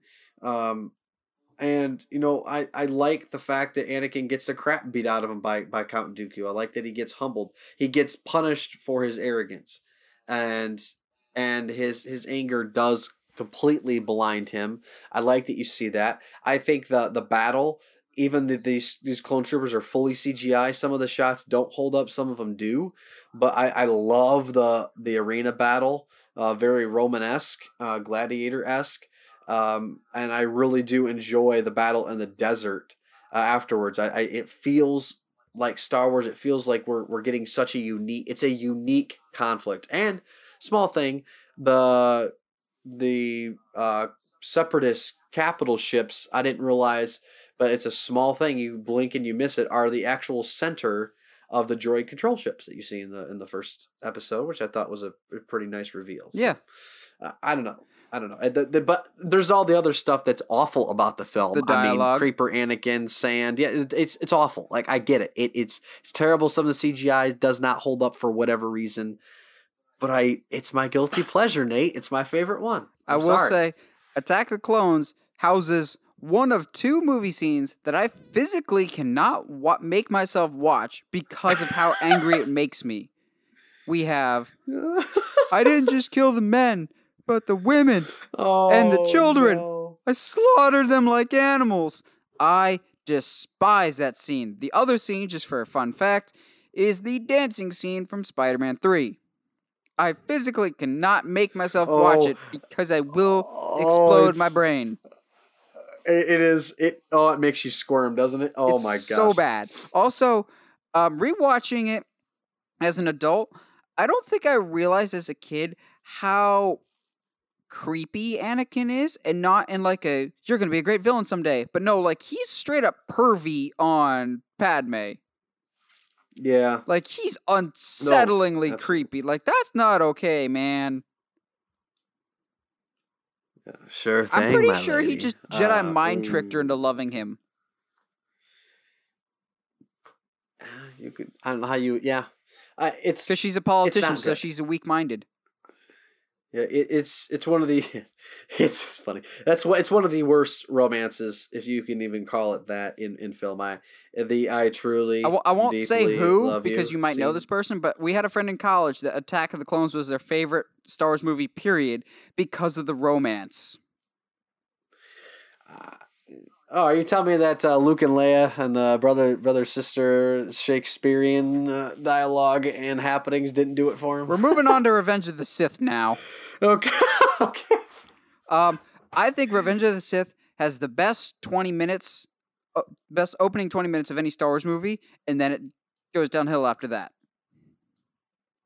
Like, when Oh, Anakin and Obi-Wan are on that rescue mission, there's good chemistry between Anakin and Obi-Wan. They're trying to make up for the fact that they had, like, no chemistry or brotherly love in Attack the Clones, so they're just like, quick, give them chemistry and years of relationship in 20 minutes. The fact that the way that they work off each other, there's great storytelling with both characters. It was exciting, it was fun, it was war, but it was still great. It was awesome, great way to start it, and then everything goes downhill after that. But I watched it this past weekend, and it's the one movie of the prequels that I went back and watched, and it was better than I remember. Maybe it's because when I saw it in theaters, it was not my favorite. I just thought it was kind of okay. As a kid, Phantom Menace was my favorite, but this is one that, as I've gotten older, it has definitely gotten better. It's still not a great movie, but it's leaps and bounds better than Attack of the Clones, and it's definitely more. It's of all the prequels, this is the most narratively cohesive, and I get what George is going for. Also, I may be reading too much into this, and knowing me, I totally am. But rewatching the final fight between Obi-Wan and Anakin, right before Obi-Wan jumps to do the "I have the high ground" moment, the way that the camera shot and Obi-Wan like readies himself into position is actually almost like shot for shot exactly the same as when he looks at Darth Maul right before Darth Maul kills Qui-Gon. So I'm like, is that intentional? Of he fought a Sith Lord before and now his Padawan is a Sith Lord, or was that just great coincidental cinematography? I'm choosing to give George the benefit of the doubt that it was a cool accident. I've never paid attention to it. I'm gonna have to go back and rewatch that now and kind of look for like that. The way he readies himself, I know and the way what the you're camera is talking actually about. positioned that he's kind of in the right third of the shot is almost exactly like how it is in Phantom Menace. But maybe I'm just reading too much into it. Yeah, Revenge of the Sith has gotten better with time. It's still not great though. I remember growing up, something my dad always talked about, and he and I will still talk about it every once in a while, and it's completely true. He still to this day does not buy Anakin's turn of how quickly he turns. He literally turns within 5 minutes. Yeah, that's the one thing, is that really this whole saga at 1 through 9 is really the beginning. It's like basically the life and the downfall and the legacy, like life, downfall, redemption, and legacy of Anakin Skywalker. That is what the entire episode, like 1 through 9 episodes are. That's really legacy being obviously his children and grandchildren.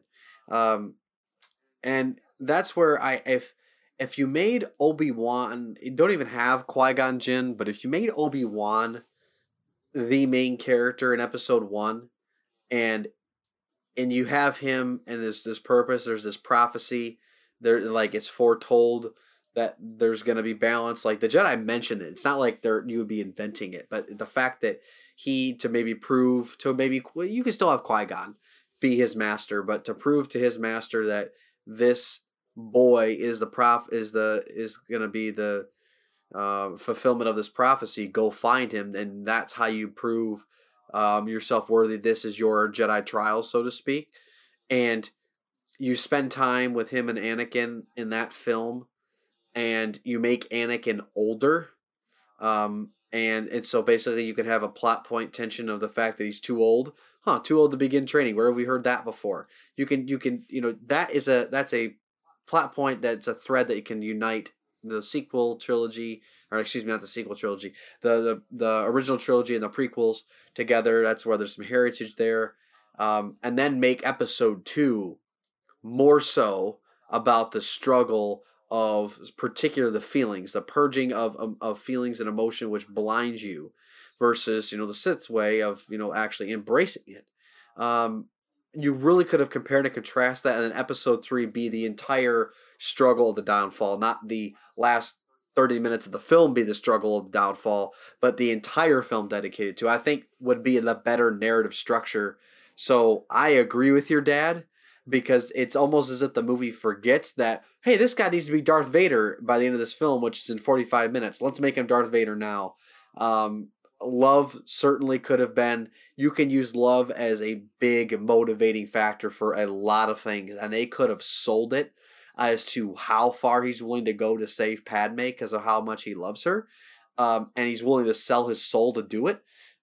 Really could have done that, but it's not. It's not done well from the very beginning, and I think because you have him at such a young age, like he's basically 8 years old and 17 years old now, in his 20s almost basically, and it's like you can't, if you're telling that story, it's just not done well enough, and I agree with your dad.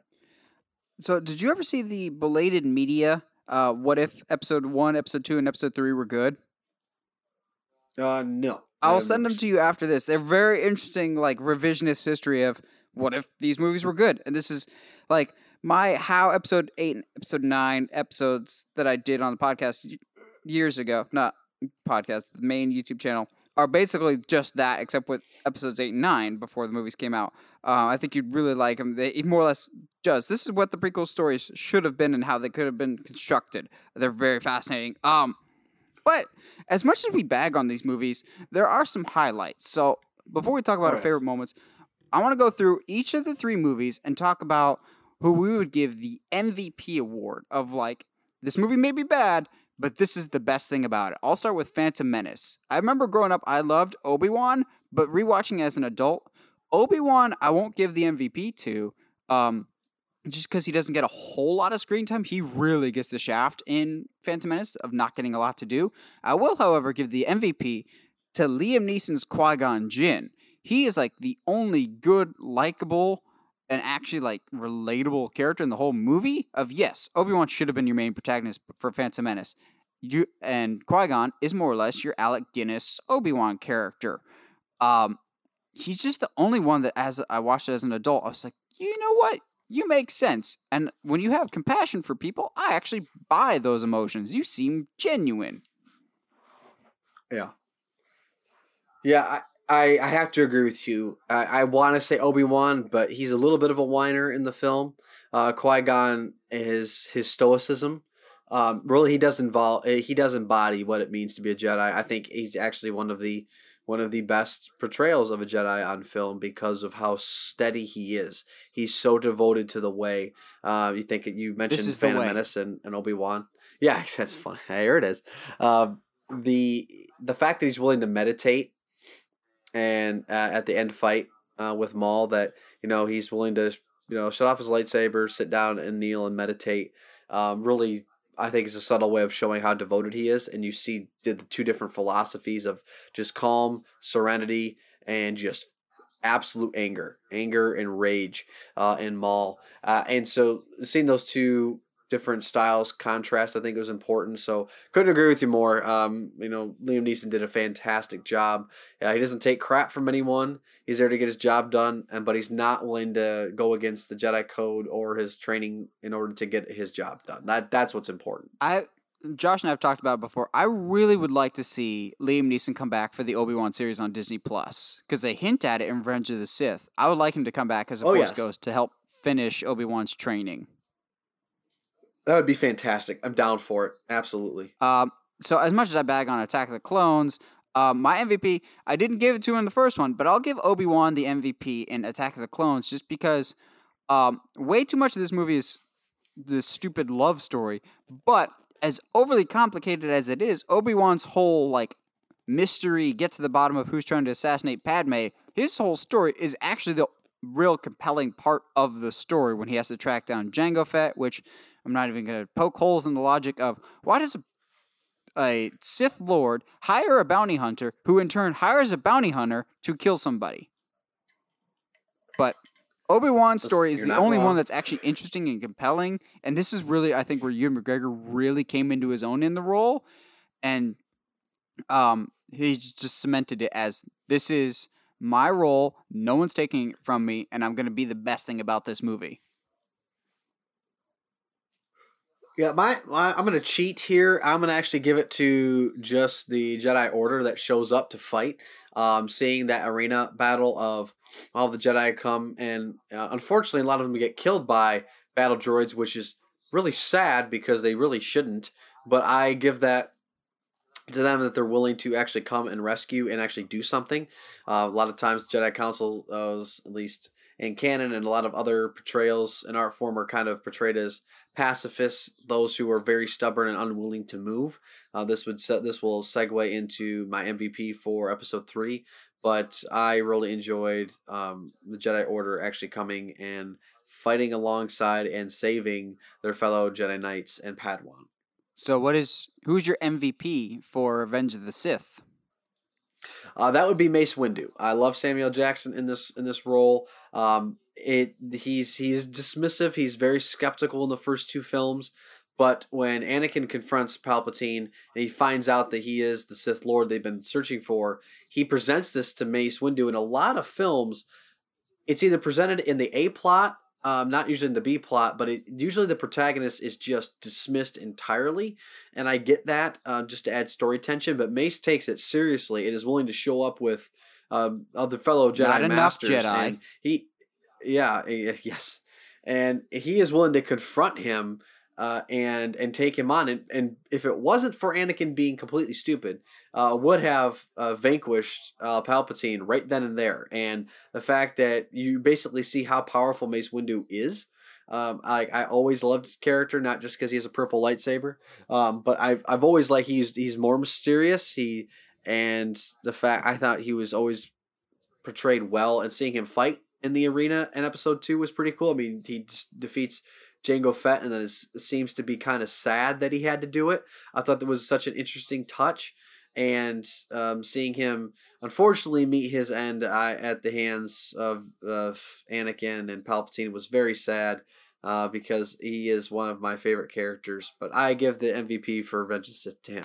My MVP is twofold. One part of it is the music that John Williams did. I think his music for the prequels, he takes to a whole new ball game of like people that don't even like the prequels are like, yeah, Duel of the Fates is pretty dope. But I feel like in all of them they have good music. Revenge of the Sith, the music really carries the movie in a lot of the scenes of like the music is working extra hard to try and help the narrative, working way harder than it has to. I liked how when Anakin and Obi-Wan are fighting, they bring back Duel of the Fates for a little bit, which makes me kind of really excited to hear it come back for Rise of Skywalker. I will lose my mind because that's my favorite Star Wars music besides Binary Sunset. I love the use of music. Like everything about it just really hit, and I'll talk about it in my favorite scene that relies very heavily on the music. But my real MVP, my co-MVP with the music, is the exact opposite to your Mace Windu, Sheev Palpatine. This was his movie to shine. Ian McDiarmid was always great in Return of the Jedi, but he was one of the few constants that was consistently good in the prequels of like the scheming bad guy, but he really came into his own, his hammy glory in Revenge of the Sith. He's so overacting, but it's intentional. Like he knows what kind of movie he's in, and he's having fun with it of like, oh yeah, I'm that kind of bad guy now. He's just hamming it up, having such a fun time with it that you're like, yeah, you're evil, but you're at least super entertaining. In a movie that can be kind of bland at times, he's at least having the time of his life in the movie. Yeah, very much so. Yeah, that's such a. I mean, really, he is. I mean, he is with Rise of Skywalker coming, the person behind the scenes again the entire time. Yeah, I mean the story is about Anakin, but one could be said that there's always been those rumors that like, well, who planted the seed, if you will, for Shmi to have this virgin birth? Like, was this something? Was this Palpatine all along? And I think Rise of Skywalker will only help lend to that theory as far as he's the one that's always been there. He's been before and he is after, the Alpha and the Omega, if you will, of this entire saga. So yeah, I mean the fact that I didn't really think of him, I'm rather ashamed to admit that because he's the antagonist. But you're right, it's absolutely through and through his story. Well, that's our MVPs. Then we'll go with saying our favorite moments from each one. To me, I've said it earlier, I hinted at it at least, Phantom Menace right off the bat had my Endgame moment of I've cheered super, super loud in Endgame for like the last half an hour from like Cap lifting the shield to Assemble. But to me, if there was one scene that I say shaped my childhood love of Star Wars, it was first shown in the trailer with Darth Maul being super cool of igniting not one lightsaber, but a double-bladed lightsaber. My favorite scene Oh, wow. What a from cool Phantom thing, huh? Menace will always be one of my favorite scenes in just movie history. Duel of the Fates. That is perfection. It is so good. It escalated lightsaber fights to a whole new level of before then they couldn't really do too much with it just because of the effects. Now, not only did you have the effects for it, you got professional stunt guys that could do work. Like Ray Park is one of the best stuntmen out there in terms of just what he can do and what he can bring physicality wise in roles. He was great as Darth Maul, and he worked with the cast and crew along with their stunt coordinator to do one of the best lightsaber fights. Now, if you can get the emotion from Return of the Jedi's fight with Luke and Vader and put that in to the fighting that happened between Maul, Kenobi, and Obi-Wan, I think that's the recipe for a perfect lightsaber fight. If you can get raw emotion, which is what was missing in Duel of Fates, mixed with the choreography, because yes, later movies like Revenge of the Sith would get a little too flippy. I don't think Phantom Menace went overboard with its flippiness yet. Plus, we had never seen a 2-on-1 fight, a Sith single-handedly taking on 2 Jedi. It was clear, it was concise. I remember seeing for weeks and weeks in the trailer that fantastic moment in the generator room of Maul versus Obi-Wan versus Qui-Gon and a like rapid zoom in on all of them, and without verbally saying anything, Qui-Gon and Obi-Wan working together to force push Maul onto the walkway. Just a teamwork there, and doesn't hurt that Duel of the Fates is like amazing music for that scene. Oh yeah, it's so good. Yes, would that scene have been better had there not also been 3 completely pointless battles not also happening at the exact same time? Yes, if this was the only fight happening, that probably would have been better. But I'm not going to complain about one of my favorite Star Wars scenes ever. Yeah, it's just still gives me goosebumps to this day. It's just a recipe for perfectness. Also, if you get the time, look up there's a great edit of the Phantom Menace fight, but every time the lightsabers connect, it's not a lightsaber noise, it's Owen Wilson saying, "Wow." Wow. Mine for fan. Wow, this is gonna be really stupid because you just set up something very epic, and this is gonna be really stupid. But mine's there's always a bigger fish. Really? I know I love the aquatic scene of seeing all the different fish and how big everything is. Because for the most part, every Star Wars film has that creature moment of like, you're in Star Wars, because that is something that is completely alien, and so like that's that moment for me. Seeing all of those aquatic fish, one eating one another or just running away, and so yeah, there's always a bigger fish. Like I love that. To me, there's only, you're right. There is always at least one Star Wars. There's always at least one scene in every Star Wars movie that there's a creature. Most of the time it works. There's 2 times that I think it doesn't. The creature in Rogue One, the Truth Interrogation squid, that was Bork Gullet. That was the weirdest thing. But also, this might be a controversial opinion. I don't know. I hated the Rathtars in Force Awakens. I thought they did not fit at all. That's not a controversial thing. I hate those things. Harry They don't Potter, feel like it Star seemed Wars. like it landed Fantastic Beasts and Where to Find Them. Let's not bring that abomination of a movie into this. Okay, you alluded to it earlier. My favorite moment from Attack of the Clones that, again, like Duel of the Fates, as a kid, I didn't care about character development or story. I cared about shiny lightsabers and fighting. So my favorite moment from Attack of the Clones is, for the first time, not seeing a Jedi or 2 in battle, but hundreds of lightsabers all at once. And I don't think we're going to get it from Rise of Skywalker, but I would someday like to see that cutscene that I saw in Knights of the Old Republic where hundreds of Jedi fight hundreds of Sith at the same time. I think that would be great. And just seeing a whole bunch of warriors run into battle is great. Yeah, we eventually, again, Knights of the Republic, or I mean, my goodness, here's the problem. Like, if you've seen the for the MMORPG, the cinematic trailers for the Old Republic. I mean, when you can have a cinematic trailer that has better choreography and cinematography than some of the stuff in the films, something's awry in my opinion. But yes. I'm almost there with you. I almost agree. For me, I mentioned it earlier though. The seismic charges scene was like one of those Star Wars goosebump moments because the sound design, like you never seen anything like that. Something that destructive and like how is Obi-Wan gonna make it through this? That when like every time I see that film, if I'm with a group of people, I'm like, guys, all right, be quiet or be quiet. This is the coolest part of the movie. So Now that brings us to Revenge of the Sith. What's your favorite Revenge of the Sith moment? Because mine might surprise you.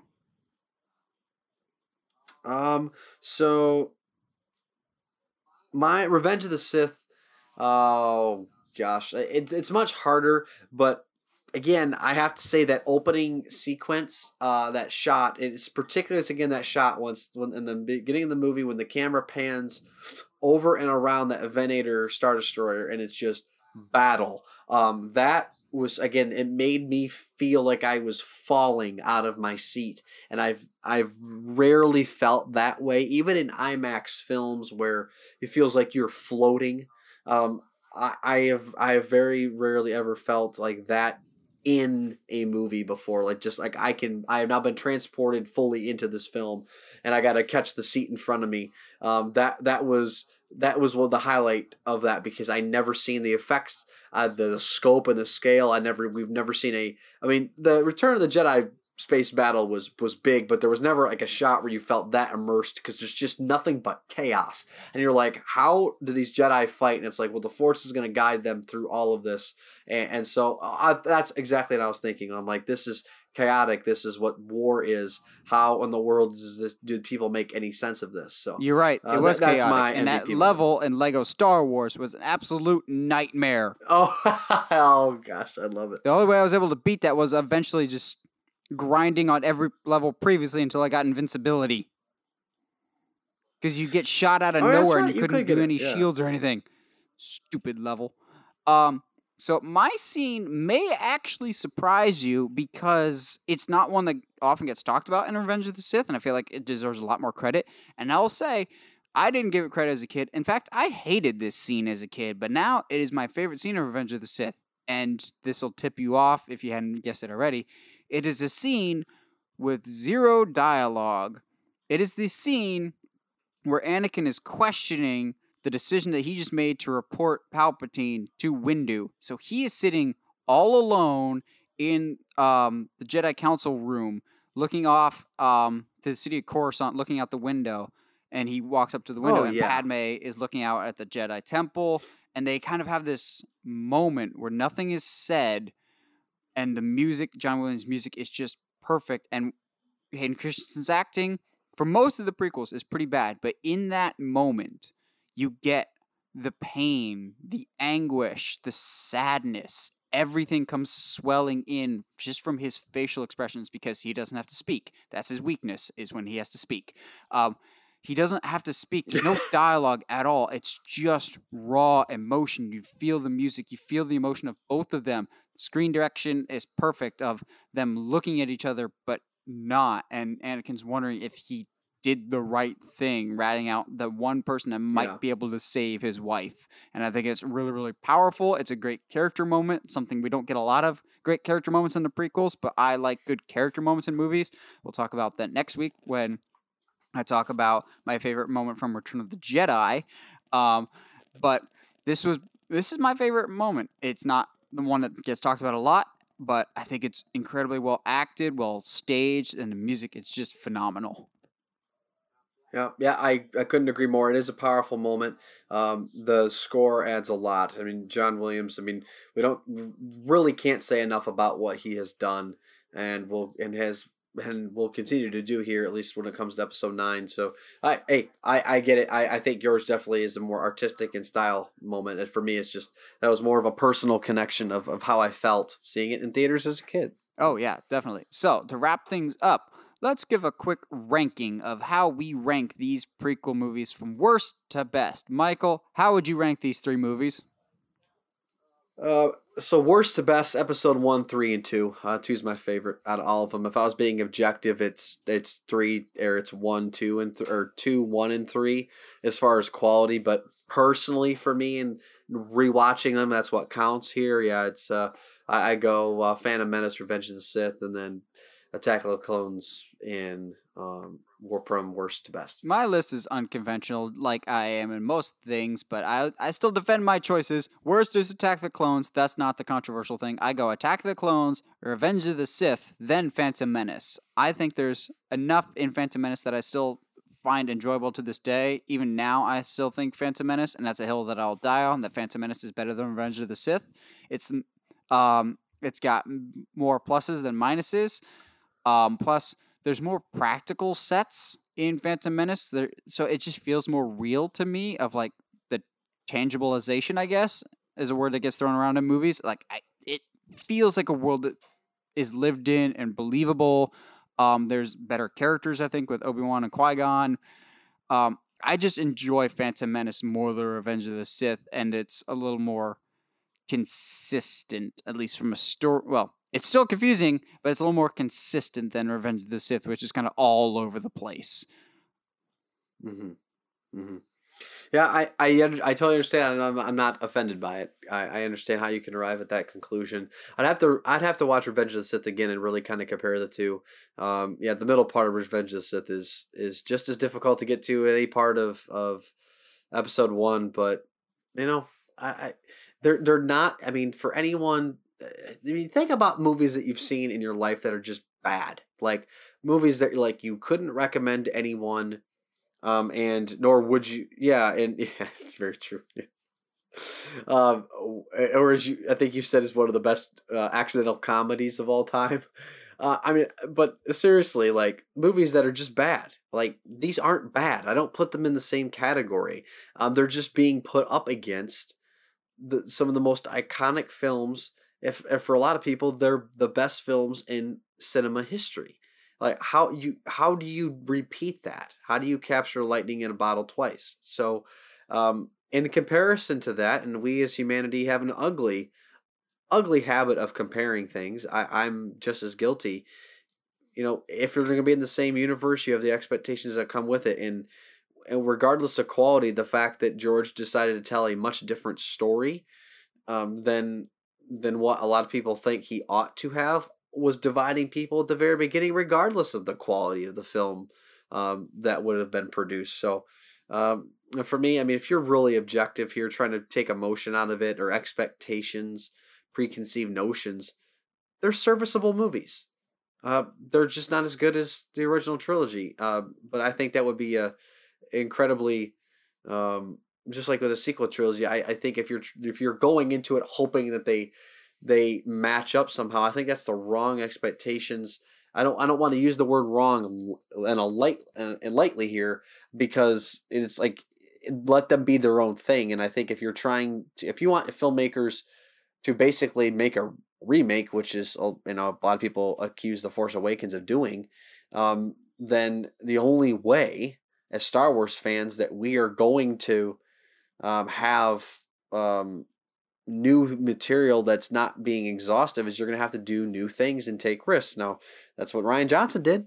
And regardless of what you think about the movies being good or bad, he was demonized for doing very quote unquote unfamiliar things. And I think as a Star Wars fandom, we're the pickiest and most divisive because we want new things, but yet we are unwilling to embrace them when they're presented to us because we think personally our ideas are so much better. And I don't know why it's so toxic in this fan base more so than any. I don't get that. Maybe it's because, according to, yes, I mean, do you think it's because of Kathleen Kennedy thinking that, basically saying there's no source material? I mean, in a way, she's okay, all right, yeah, no, okay, well, I mean, in a way, she's right. Like, we don't have comic books, and that drives the film as far as like source material goes, like at least historically. Yeah, very much. I mean, Yeah, he's very yes. I get it. Now, if the future films that come out, like if I do an Old Republic film, I would hope and I would pray that they derive some of that content ideas from existing, again, I guess, like old canon, instead of just trying to start anew. But as far as the prequels go, man, I really appreciate you having me in on this because as just watching the Phantom Menace, like I just can't say they're terrible. I can't. I just can't do it. I've never bought that. I didn't think it as a kid. I don't think it now. They're not as good, but I wasn't. Episode one's so vastly different. How do you compare it to the original trilogy? Obviously the characters, some characters are there, but like the story that George is trying to tell is so different. So I don't know. I think that's a mistake that we make sometimes. Sorry there's my rant. There's my Superman rant. Oh no, you at least in your rants keep your emotions under control. Yeah. Well, that'll, I think, will wrap us up this week for our prequel discussion. Next week, we'll be covering the original trilogy, so buckle in for that. I'm sure we'll have one or two things to talk about with that. Michael, always a pleasure to have you on. If you haven't already, subscribe to us on whatever audio platform you're listening to us on, whether that's Spotify, iTunes, Google Podcasts, or YouTube. And if you haven't already, subscribe to us on the main YouTube channel at Uncharted Media. And as always, stay sharp, movie guys and gals.